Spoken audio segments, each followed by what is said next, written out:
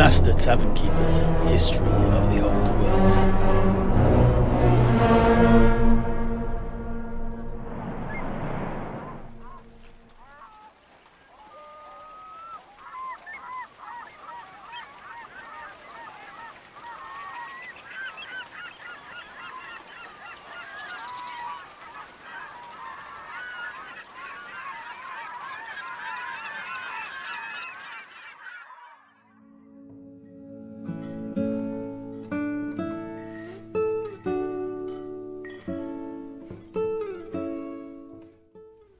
And so it was, one sunny summer morning in 1432, that the newly anointed General Mehmed Bey stood at the prow of a ship called the Darkest Jackal, the flagship of an armada of corsair vessels bound for the Sorcerers Islands.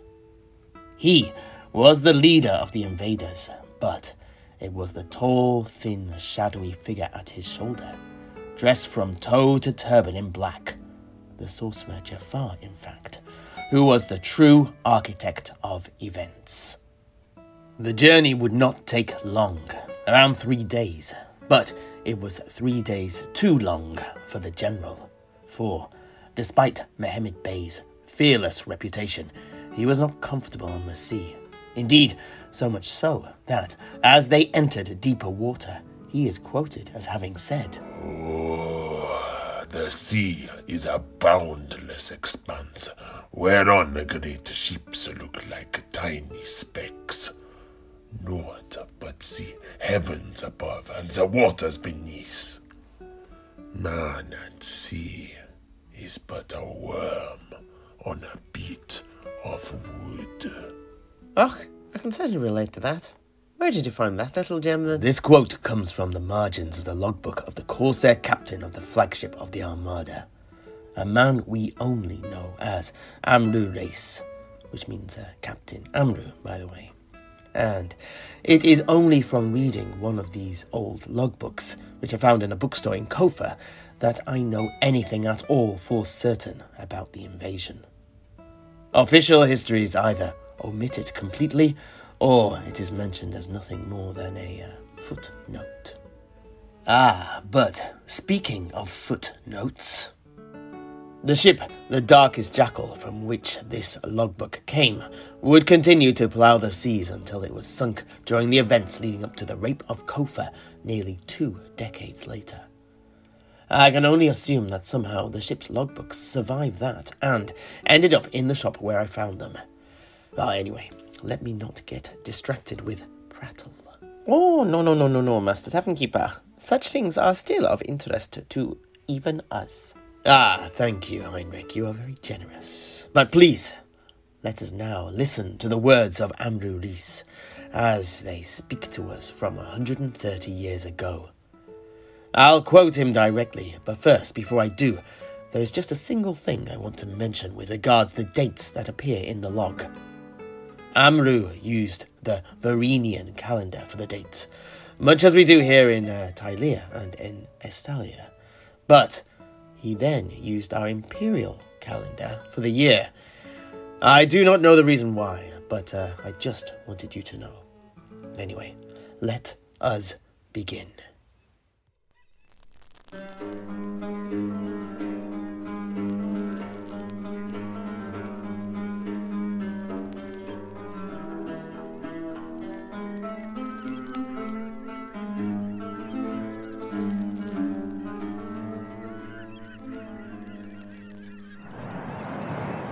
Captain's log.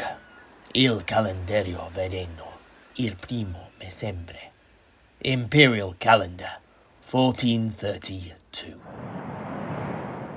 As we hauled anchor and pulled away from the chain bridge, there was an easterly wind blowing off the city, and the sea was most pleasant. Our guest didn't seem to notice, though.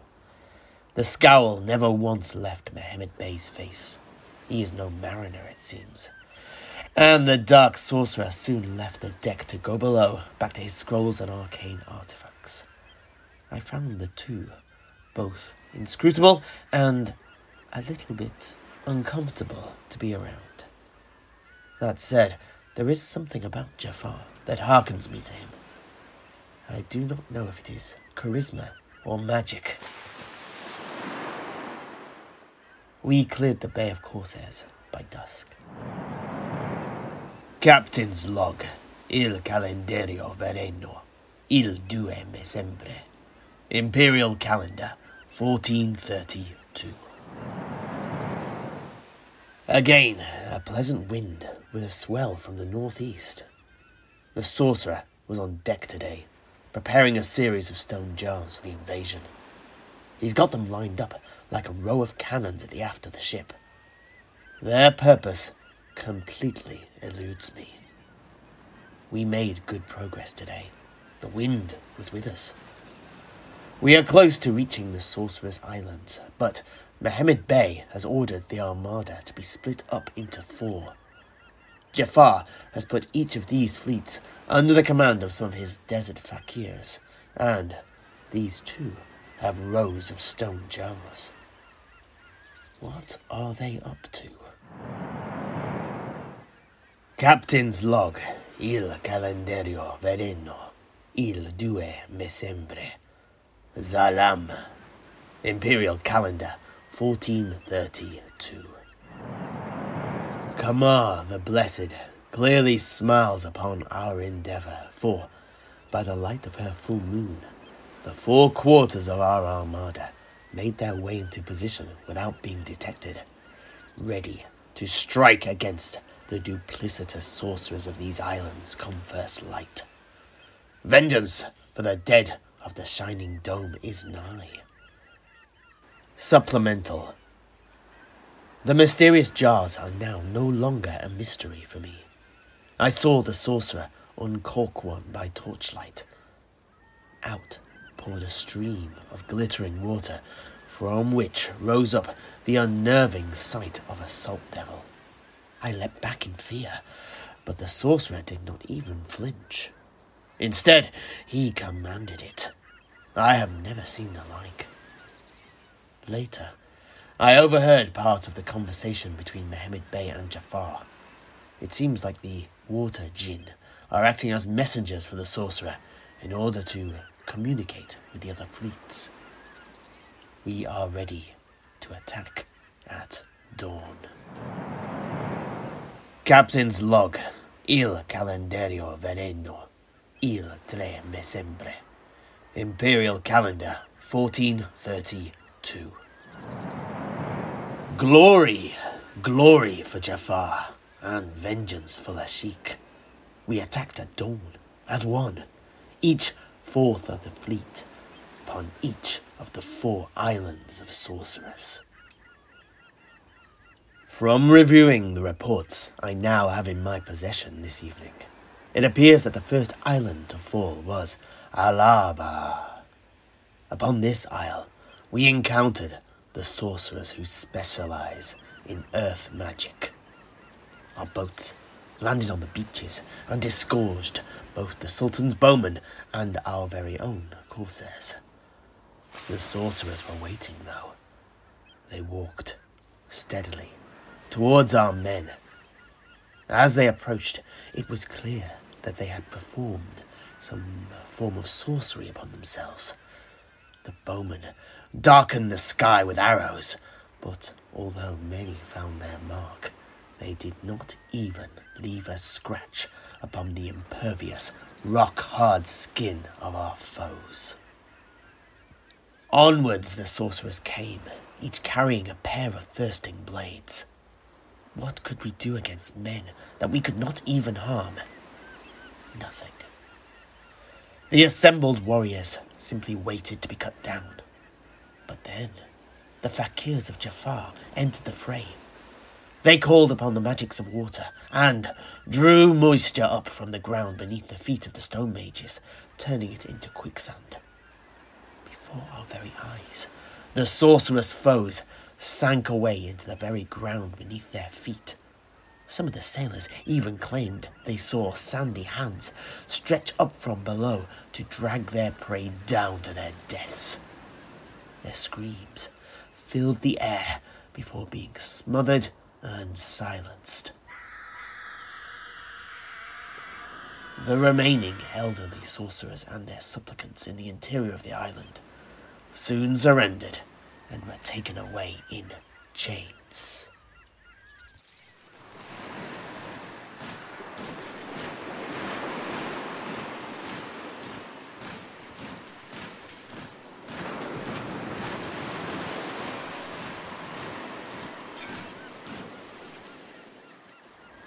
The next island to fall was Altalata. This is the island of the devotees of water. But we were prepared. Jaffar had assigned some of his own warriors to this offensive, the Nafatun. These men and women throw ceramic pots of flaming naphtha at their enemies, an innovation of the sorcerer. These fierce zealots are led by champions who carry something called a siphon, which spits out short plumes of roaring flame, yet another invention of Jaffar. It was these Nafatun that won us the Isle of Altarata. As our boats rowed out towards the beaches of the island, leaving their war dhows to provide a perimeter around the bay, we were once more greeted by sorcerers on the shore. These stood beside great stone jars.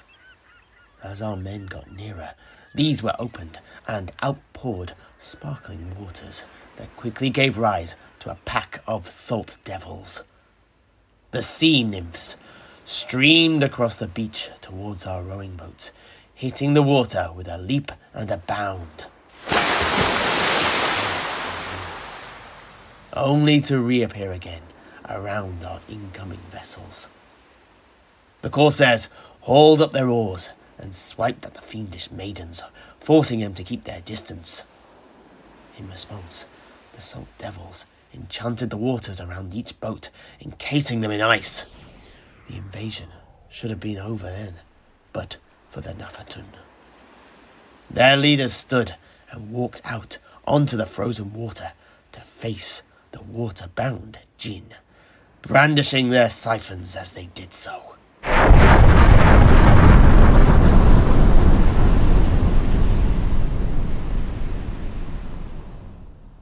They poured flame onto the sea nymphs, causing them to steam and hiss, and, as one, and to the surprise of many, they fled, diving deep into the ocean and leaving their masters on the beach. It was now the turn of our corsairs to return to the fore, and the oarsmen moved to the edge of the ice-trapped boats, dipped their oars into the water, and began to row anew, the drums on each pounding out a steady rhythm.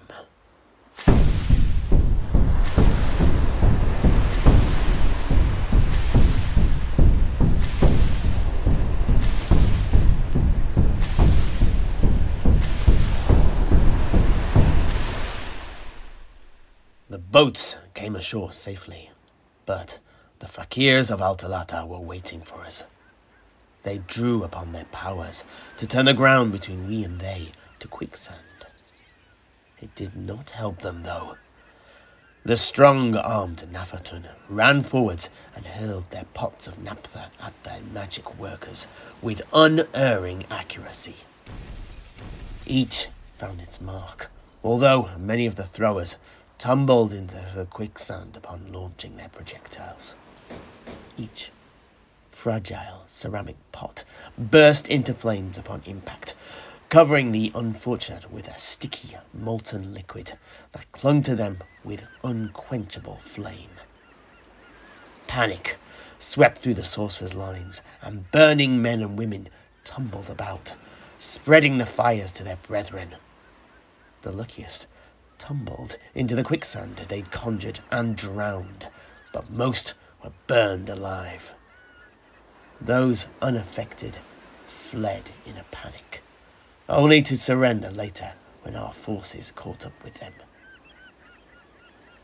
With these successes, half of the Sorcerers Islands had fallen to us, but the fighting to come was to overshadow these skirmishes in both blood toll and in devastation.